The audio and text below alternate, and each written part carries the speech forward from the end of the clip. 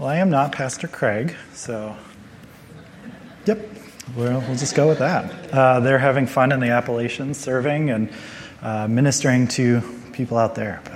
But this morning I was asked if I could come and share some thoughts on prayer, which is a pretty big topic, can go a lot of different ways, and have spent a lot of time just prayerfully considering what is helpful for us to hear this morning. So out of curiosity, anybody these days feeling confused or overwhelmed by the world? Yeah, I actually stopped listening to the news because there's just so much stuff and so much heaviness going on in the world right now. Everything seems like it's either breaking news or fake news, global warming, trade wars, like everything is going on right now. There's just so much. So how do we keep this all straight and contained? Well, one encouragement is that this is not a new thing. The Church of Ephesus struggled with this as well. If you're not familiar with Ephesus, it was a metropolitan crossroads, bridging between Asia and Europe. It was very famous for having a number of large libraries, so a lot of academics and scholars and philosophers went there. It had a massive theater, so there was the entertainment industry coming and going, performing all over. And because it was a major port and a major crossroads, there were a lot of travelers of a lot of different faiths and a lot of different backgrounds just coming together and pooling in this giant city, sharing and exchanging information all over the place. And so when Paul arrived there, there was just so much going on. Like, how do we make sense of this all? And as he built that church and went away, we still see that Ephesus gets talked a lot about in the New Testament. In fact, there were 4 letters written back to the church to encourage them in this growth of time. Like, how do we keep this all straight? Paul wrote 1 letter to the church of Ephesians himself. He wrote 2 to the pastor there, a young preacher named Timothy. And John records the letter that he wrote to the church in the book of Revelation. And all of them had the same theme. You are so incredibly faithful. The church has an astounding number of believers, faithful, immersed, baptized believers going out there trying to do the good work. But in all 4 letters, the theme is the same. There's so much information, there's so much going on that you have slowly lost track of your first love. You have forgotten this unity that we have, this bond that we have in Christ. And slowly we're getting pulled in all these different directions.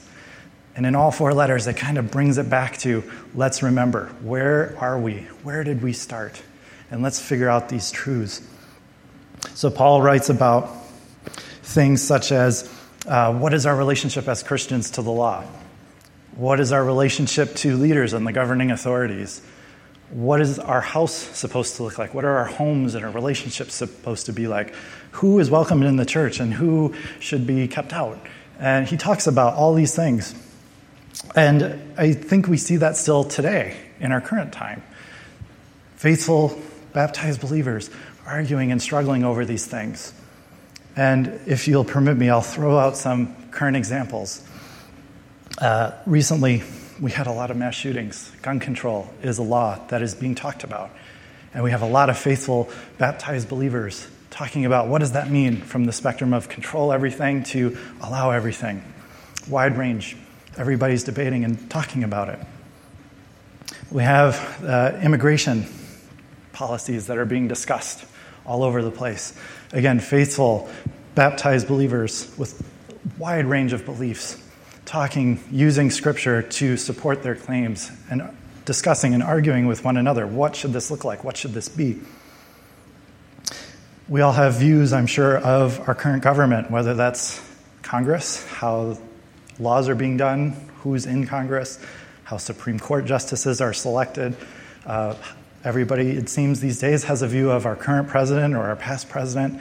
Faithful, baptized Christians arguing, discussing, using Scripture to support their claims and their views of what is going on. One more that I'll just bring up, because it's talked about also in Ephesians, is the idea of personal relationships. Again, over the past decade, the church has been in this continuum of discussion. What is a relationship? Is it a partnership between a male and a female? Or does it go down a continuum of lesbian, gay, bisexual, transgendered, and more? Faithful, baptized believers arguing, discussing, using Scripture to figure out what does this mean. So Paul and John both write letters to this church and saying, remember, you are Christians first. Remember your unity. John writes it, you have forgotten your first love. You have been so caught up in these things, you have forgotten where your start is from. Paul gives us a little more direction. He says, first to the church in Ephesians 6, he's like, given all that this is going on, Ephesians 6:10, finally, be strong in the Lord and in the strength of his power. Put on the whole armor of God so that you may be able to stand against the schemes of the devil. For our struggle is not against enemies of flesh and blood, but against the rulers, the authorities, the cosmic powers of this present darkness, and evil in the heavenly places. Therefore, take up the whole armor of God, and stand firm. Fasten the belt of truth around your waist. Put on the breastplate of righteousness, the shoes fitted on your feet, so that you may be ready to proclaim the gospel of peace. With all of these, take up the shield of faith, which you will able to be quench the flaming arrows of the evil one. Take on the helmet of salvation and the sword of the Spirit, which is the word of God. And pray in the Spirit at all times, in all occasions, with every kind of prayer. So we just went through a long series that Craig called Grow, which inadvertently touched on all of these topics. We didn't use this scripture to talk about all these things, but Craig just went through and talked about truth. What is scripture? What is our salvation? How can we be sure in our faith in the light of doubt? And today, we're going to focus in on that last component of the armor of God. Pray in the Spirit on all occasions, or in some translations, all times, with all kinds of prayers. What does that mean, and what does that look like? Especially if this is our answer to all the chaos in the world around us today. What does this mean? So first, trying to get an understanding, where are we at in prayer? I looked up some statistics. Everything is research-based in my field, so I need to know the numbers. A recent study was done, a Gallup poll, polled Americans all over the country. What are your thoughts on prayer? 92% of Americans, regardless of their background and belief system, reported that they believe prayer is important, which is a lot higher than I would have thought. Like, wow. Like, that's across all religious backgrounds and beliefs. 92% of Americans. Diving into the numbers a bit more, the report came back that those who said they professed Christianity or aligned with the Christian belief, only 18% of Christians said that they had a prayer life that they felt satisfied with, some satisfaction with. So if you've ever taken one of these surveys, there's like strongly agree, kind of agree, somewhat agree. So that whole segment, Christians in America, 18%. I had to check the math a couple times. That's 1 in 6. So on the opposite side, that means 82%, or 5 out of 6, are struggling in some way with their prayer life, feeling confident in it. So in a practical sense, just to make this a little real, I don't know if the statistic applies. I don't know who was polled for this study. But if you look in your rows, there's about 6-ish, it looks like, in each row. Front rows, you get to double up, I guess. But in reality, this means that one of you is like, yeah, awesome, we're talking about prayer. Let's do it. 5 of you are already feeling like, oh, yuck. I don't pray like I ought to. I don't pray at all. I don't know how to. Does God even hear me? Who hears me? What am I praying to? How do I do this? What does this look like? Am I doing something wrong? This is not uncommon. So if you are in that category, don't feel alone. And that is why it comes back to this encouragement of pray. Pray on all occasions. Pray all kinds of prayers. So the rest of the time, I want to focus in on that. How do we grow in our prayers? What does this look like? And specifically, what on earth does Paul mean? Pray prayers of all kinds of prayers. What on earth does that mean? Luckily for us, Paul wrote this to the church at Ephesus. He also wrote to the pastor saying, hey, Timothy, you have all this going on. Let me encourage you how to teach your people. So in 1 Timothy chapter 2, chapter 1 is the setup. Like Paul's like, Timothy, awesome job, man. You got a lot going on. Here's the layout of your church. First of all, above all else, I urge you to pray supplications, prayers, intercessions, and thanksgivings for everyone. And then he goes through and talks about how to encourage the church from that standpoint. But given all the chaos, all the confusion, all the overwhelmingness that's going on in the culture at Ephesus as it is now, first of all, above everything else, pray. So for the rest of the morning, we're going to walk through what are these 4 prayers? What does it look like? What does it feel like? What does Scripture talk about in these? We're going to look back into all the Gospels. Jesus talks about all 4 of these prayers. And what does it look like in our life? And I will preface that I can be long-winded. Somebody was joking, don't go over. This could be a setup for a whole sermon series, to be honest. So I am going to keep it as brief as possible. All right. And at the end, I'll give you some ideas of next steps we can take to learn further and go deeper into this. But first, we're going to start with supplication. So we're going to take them in chronological order. Supplication. What is this? Now, a little bit about me. When I was in college, we were required to take 2 years of a foreign language. And my rebellious young adult self was like, Spanish is overrated. I'm totally not taking that. I greatly regret that. Instead, I signed up for the Greek because who takes Greek? Sounds exotic and fun. And there were 2 of us in the class, and we had fun. So because of that, when I see like, hey, pray these prayers, I'm like, what on earth does that mean? So if you're interested, deomai is the Greek word. It literally means to beg or plead out for something that is necessary. These are prayers of crying out. Like, I am crying out to God. I just don't know what to do. Please help me. I don't know.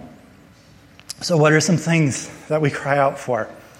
There are a lot of examples through Scripture. We're going to put up a few here. A very common one, healing. I am sick. I need your help. Matthew 8, that passage talks about when Peter came into the fold, Peter's mother-in-law came and said, Lord, I am sick and I am dying. Please help me. And Jesus healed her. In Luke, we see a leper. Lord, if you choose, you can heal me. He is crying out to God from the curb in the gutter, just as Jesus is walking by. Lord, please, you can do this. You can heal me.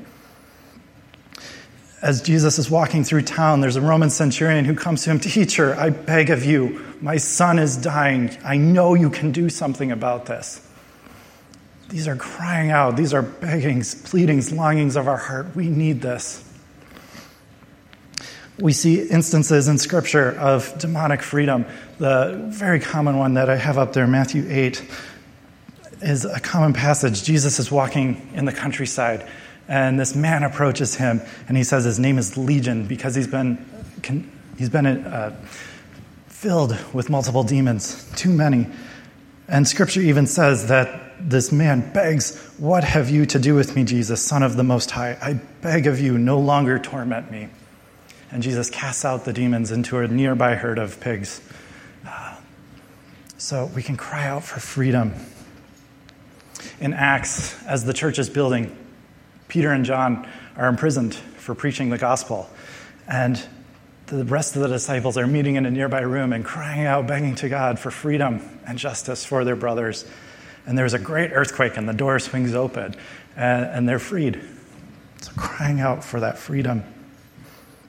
Connection with others. Paul, in Thessalonians and Romans, his letters, he said, as he's chained in jail, he's like, I just beg and plead of God that I could be with you. I so want to be with believers.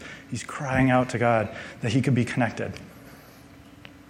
Last one we're going to look into a little bit more is injustice. When injustice happens in the world.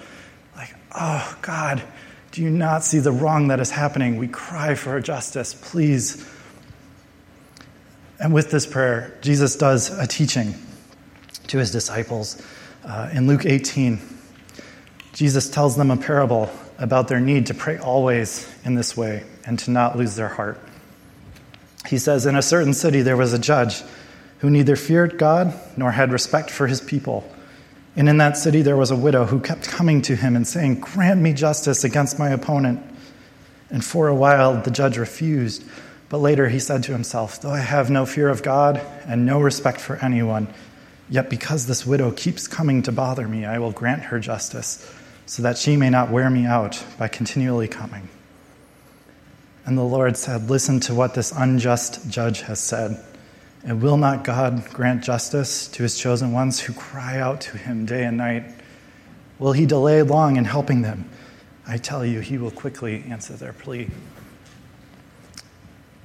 So this first prayer, the supplication, maybe there's something in your heart that you're just longing for, that you're wanting to cry out for. And I know I've talked to Christians who are like, we can cry out to God? Like, that's a thing? Absolutely. Just cry out. Physically cry. That's okay too. But there are things in our heart that just weigh us and burden us down. The second prayer that we're going to look at is, the Greek is prosuke. It literally means to bring forward your heart. It's a compound word in the Greek. Pros means bring forward, suke or psyche. So some of you might be familiar with that word, your psyche, your thoughts, your feelings, your emotions, everything about your being, bringing it forward and saying, here it is, God. All my worries, all my anxieties, all my hopes, my dreams, I'm just laying it here in a pile before you. Here it is. This is often thought of as our general daily prayers. So this is when we wake up in the morning, and we're like, yay, another day, let's go. Or if you're like me, most mornings, it's like, the kids are up again. I need so much strength. Please help me. I don't know if I can do it. These are our prayers over mealtime, like, thank you for this food. Please bless it to our bodies. This is the prayers that we did over communion and offering, like, thank you, God. Like, we're filled with gratitude and hope for what's going to happen.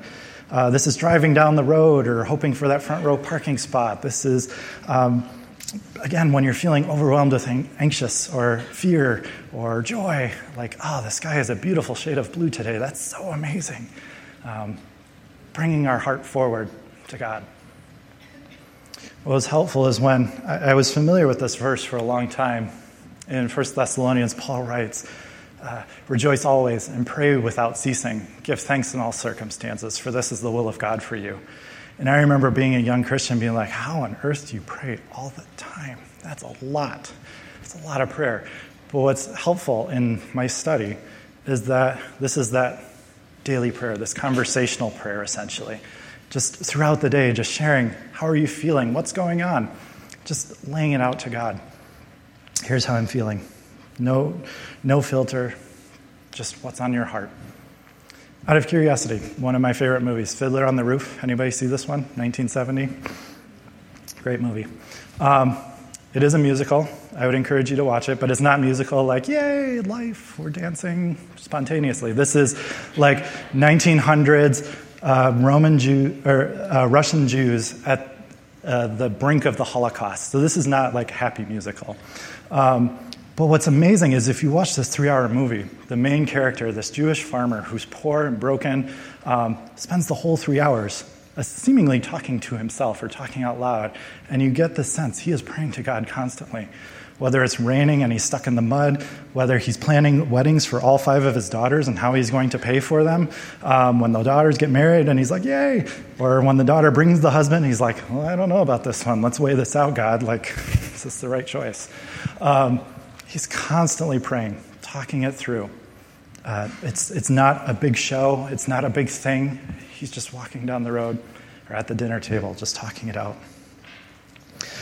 Jesus prayed this way a lot, so much so that his disciples said, Lord, will you teach us to pray this way? So Jesus gives them a teaching in Matthew 6. He gives them two pairs of instruction. So first, when you pray this way, do not be like the hypocrites. For they love to stand and pray in the synagogues and on the street corners so that they may be seen by others. Truly, I tell you, they have received their reward. So when you're praying this way, just bearing your heart, you don't have to make a big show of it, like, here I am. Oh, here's my heart. Instead, he says to do, when you are praying, instead, do go to your room, shut the door, and pray to your Father who is in secret, and your Father who sees in secret will reward you. This type of prayer is private. This is you bearing your heart.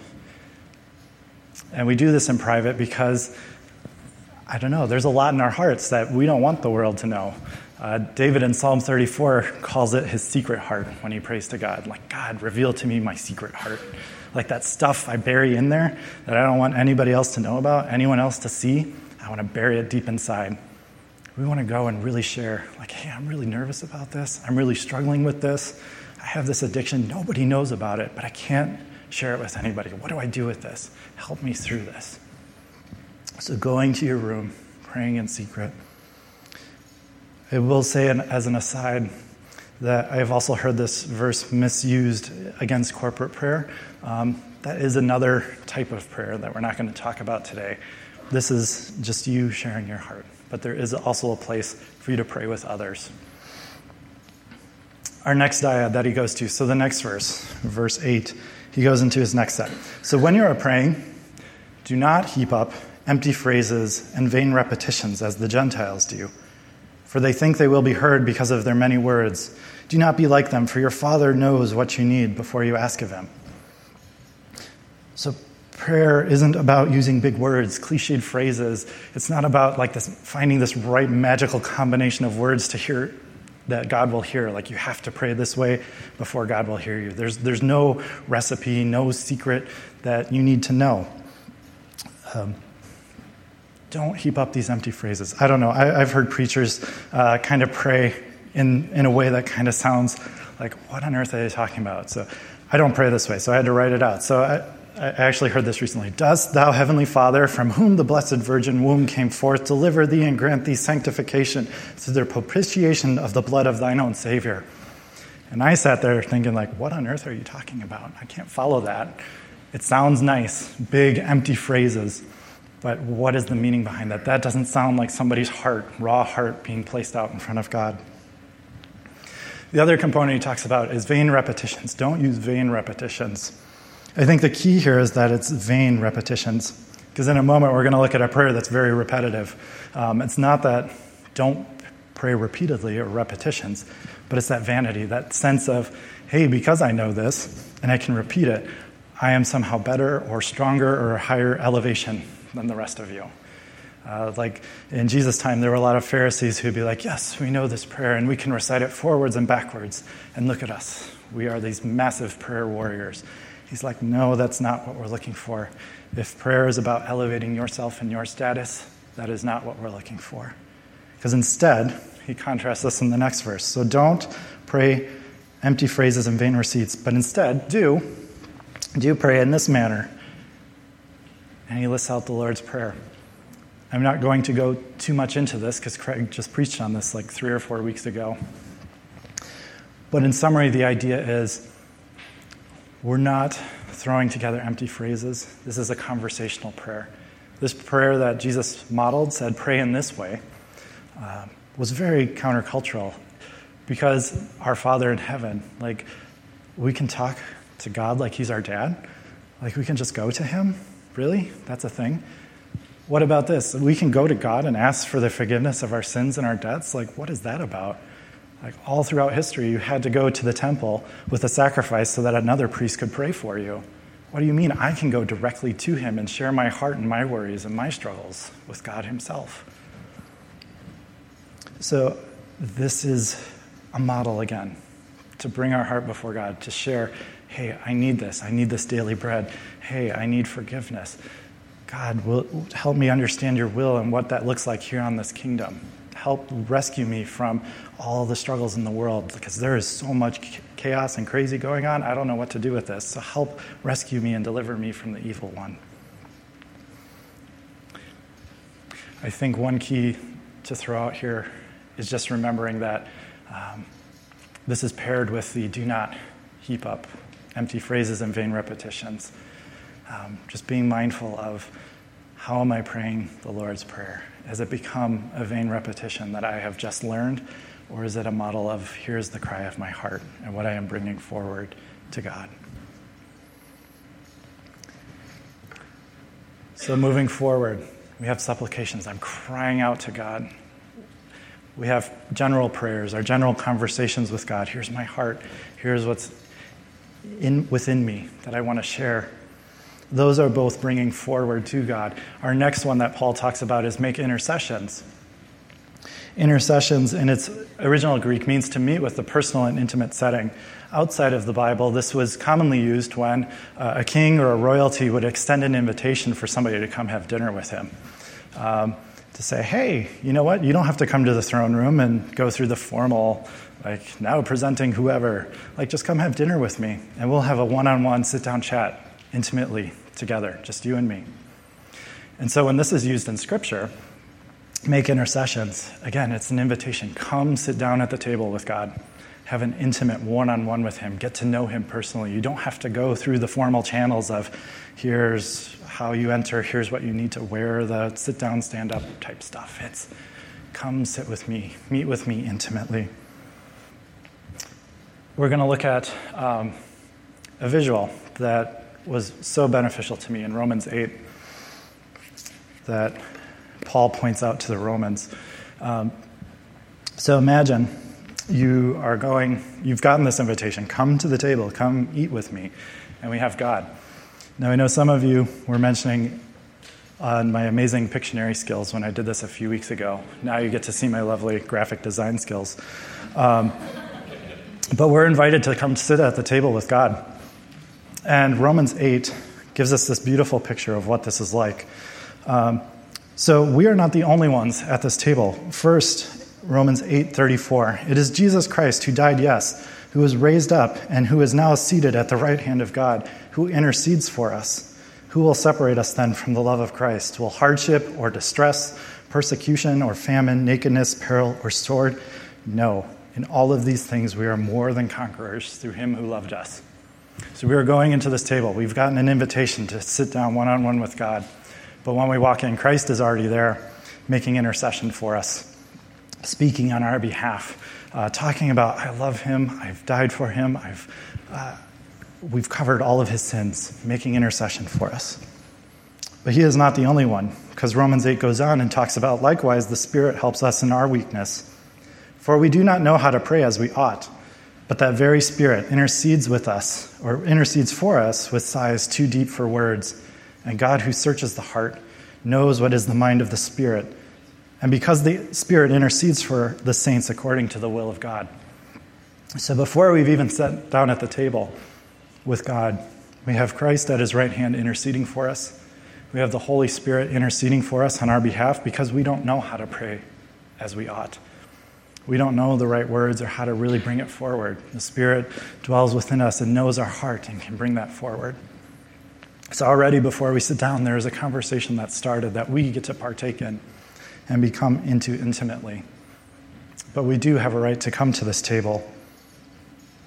For in Romans 8, it still goes on, for all who have been led by the Spirit of God are children of God.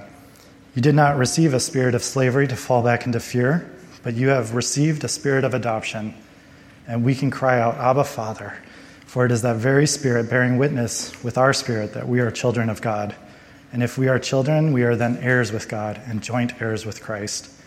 In fact, we suffer with him so that we may also be glorified in him. We get to come to this table because of what Christ did for us. And in this next picture, there we go. Because of the cross of Christ, because he died for our sins, we are now joint heirs with Christ. And we get to come into this discussion. We get to come into the table. In the Old Testament, this was called the Holy of Holies. Again, there was only one priest who was allowed in once a year. And there was a big production to get to that point. But because of the cross, we have been invited personally to come sit down at the table with God, to hear his heart, to hear the discussion of his heart here in the table. Now, as we come in, I don't know about you, but if I'm talking about going in and sitting down to have dinner with God, I get a little overwhelmed. Scripture talks about that further. Hebrews 4:13 talks about, before him no creature is hidden. All are naked and laid bare to the eyes of the one whom we render an account to. But since then we have a great high priest who has passed through heaven, that is Jesus, the Son of God. Let us hold fast to our confession. For we do not have a high priest who is unable to sympathize with our weakness, but we have one who in every respect has been tested as we are, and is yet without sin. So therefore, let us approach the throne of grace with boldness, so that we may receive mercy and find grace in our time of need. So because Christ died on the cross, when we get this invitation, we can come boldly to the throne room. We can come boldly into the presence of God because of what Christ has done for us, if we hold on to that confession. John writes about this as well in chapter 5, verse 12. Whoever has the Son of life, whoever has the Son has life, and whoever does not have the Son of God does not have life. And this is the boldness that we have in him, that if we ask anything according to his will, he hears us. So as we're sitting down at this table, coming in and saying, God, what is your heart? What is your will for my life? I don't know. How do I ask for this? We can sit down at the table and have this conversation. And the encouragement is that Romans 8:26 talks about if you don't know how to pray, that's okay too, because the Spirit is there interceding for us when we don't have the words. In some ways, I am reminded of the psalm that talks about be still in the presence of God. Sometimes walking into the table, it's just sitting down and being still. Like, what is already going on? If there's already this intercession going on for us, what is being talked about? What's being talked about? Have you ever done that? You joined a conversation, you're like, they're talking about me. What's going on? You're kind of listening in, like, what are they talking about? Same thing, going into the prayer room, going into the prayer table. Like, what are they talking about? They're talking about me going where? Being a missionary, what? Like, huh? So often we're like, what's the will of God for my life? Do I go this way or this way? Sometimes it's being still and saying, what are you praying for me? What are you interceding for me? The other side to intercession is sometimes we go to this table on behalf of others. We go in and we say, hey, I know you all are talking about this. Can we talk about John? Can we talk about Sally? Like, they have a lot going on too. How do we pray for them? Intercessory prayer is sometimes called standing in the gap. It's going to this table and saying, hey, I'm not here for me today. I'm here for this person.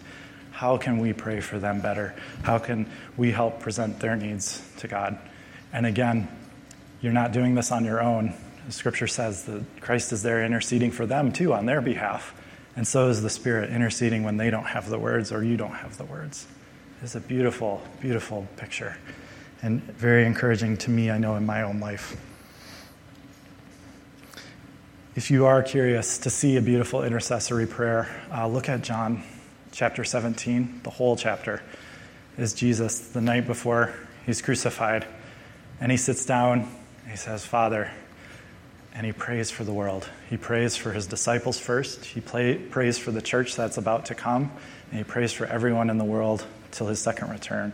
And it's this beautiful intercession where he shares the heart of God and he's seeking out the heart of God, like, what is our will for them? And it's a beautiful prayer. So, moving on to our last one. So far we've talked about supplications, crying out to God. We have our general prayers, bringing our heart forward to God. Intercession's a little bit different. We're coming in looking for the heart of God. We're seeking the heart of God. And what does that mean for us? Our last prayer then is thanksgiving. This is gratitude, thankfulness. Oh, so grateful. Usually as a result of the other three types of prayer. So in 1 Samuel 2, we see Hannah's prayer of thankfulness. 1 Samuel chapter 1 is Hannah going to the temple, begging and pleading and crying out to God, I am barren, I want a son. My husband looks at me with disdain because I can't bear him any children. God, help me. And then he gives her a son, and then she comes back to the temple in chapter 2 and says, oh my gosh, my heart exalts the Lord. My strength is exalted in God. There is no one holy like God, no one beside you. And she has this whole chapter-long prayer of just, oh my gosh, God is so amazing, so wonderful. Look at what he can do. The Psalms are filled with praises of thanksgiving from David and the other writers. And at the close of service, we're actually going to sing one of these Psalms, Psalm 136. In Revelation 7, we see Jesus when he comes back in person, and it says, and every knee fell, and everyone fell on their faces before the throne of God, worshiping. Blessing and glory and wisdom and thanksgiving and honor and power and might be to our God forever and ever. This thanksgiving that Christ has come back to reclaim his world and his kingdom.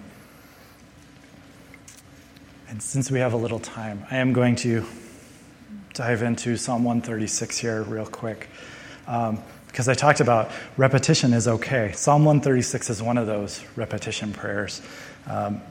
And I will give you the words because we're going to sing it here in a moment. But Psalm 136, "Oh, give thanks to the Lord, for he is good, for his love endures forever. Give thanks to God of all gods, for his love endures forever. Give thanks to the Lord of lords, for his love endures forever. Who alone does great wonders? Who by understanding made the heavens? Who spread out the earth and the waters? For his love endures forever. Who made the great lights, the sun to rule by day, and the moon and the stars to rule the night? His love endures forever. Who remembered us in our low estate? For his love endures forever. Who rescued us from all of our enemies? Because his love endures forever. Give thanks to God in heaven, for his steadfast love endures forever." That is a prayer of thanksgiving. His love holds us. Nothing can separate us from that. And that is a beautiful prayer.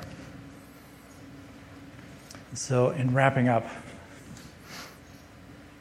we live in a day where life is full of distractions, with busyness. Truth seems relative. What's true for you is true for you. What's true for me is true for me.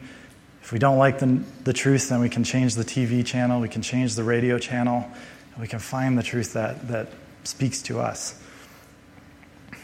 But instead, Paul and John both write, that is not the point. Our point is to stay focused on Christ. In him we can find our truth. In him we find our encouragement. And in doing so, how do we get there? We pray in the Spirit on all occasions, in all types of prayers. And we just covered 4. There are so many more prayers. If you're interested in learning more, one of the studies that's going to start up here in the fall is a study on prayer where we're going to go through about 12 more different types of prayers. What does that look like? How does that work? And practicing through a few of them if you're brand new to them. One thing we can do as we're learning how do we make supplications and prayers and intercessions and thanksgiving for others is partnering with other people. There's a thing called a prayer partner that maybe you're not familiar with. This is partnering with somebody else. Let's pray together. Let's do this together. Let's seek the heart of God together. Let's join together in prayer for other people. I know our prayer team does that. They get together at 1 o'clock on Sundays, I think it is, and they lift up the prayers that people have brought forward. Here's what I need help with. And they go to that prayer table and say, God, here are the needs of the people. Let's bring that forward. So as we're talking through this, I guess the question for you to think about is, are you satisfied with your prayer life? Are you the 1 of 6 or 5 of 6? How can you reclaim the power that is in prayer to help find your source, your truth, your rock in the time when there's so much information and so much going on? The ability to join with God in prayer is an amazing gift and a privilege that has been given to us because Christ died on the cross. Before, we would not be allowed to do this or to go into prayer. But because of a sacrifice, we can come boldly into the throne room with our prayers. And even as we look across the scripture message from creation to redemption and revelation, the hope has always been that God wants to be in communion with his people. He created them in the garden. He communed with them every day, walking with them. And when things went astray, Christ came and died so that we could come back into his fold and be intimately aware of who God is and getting to know him.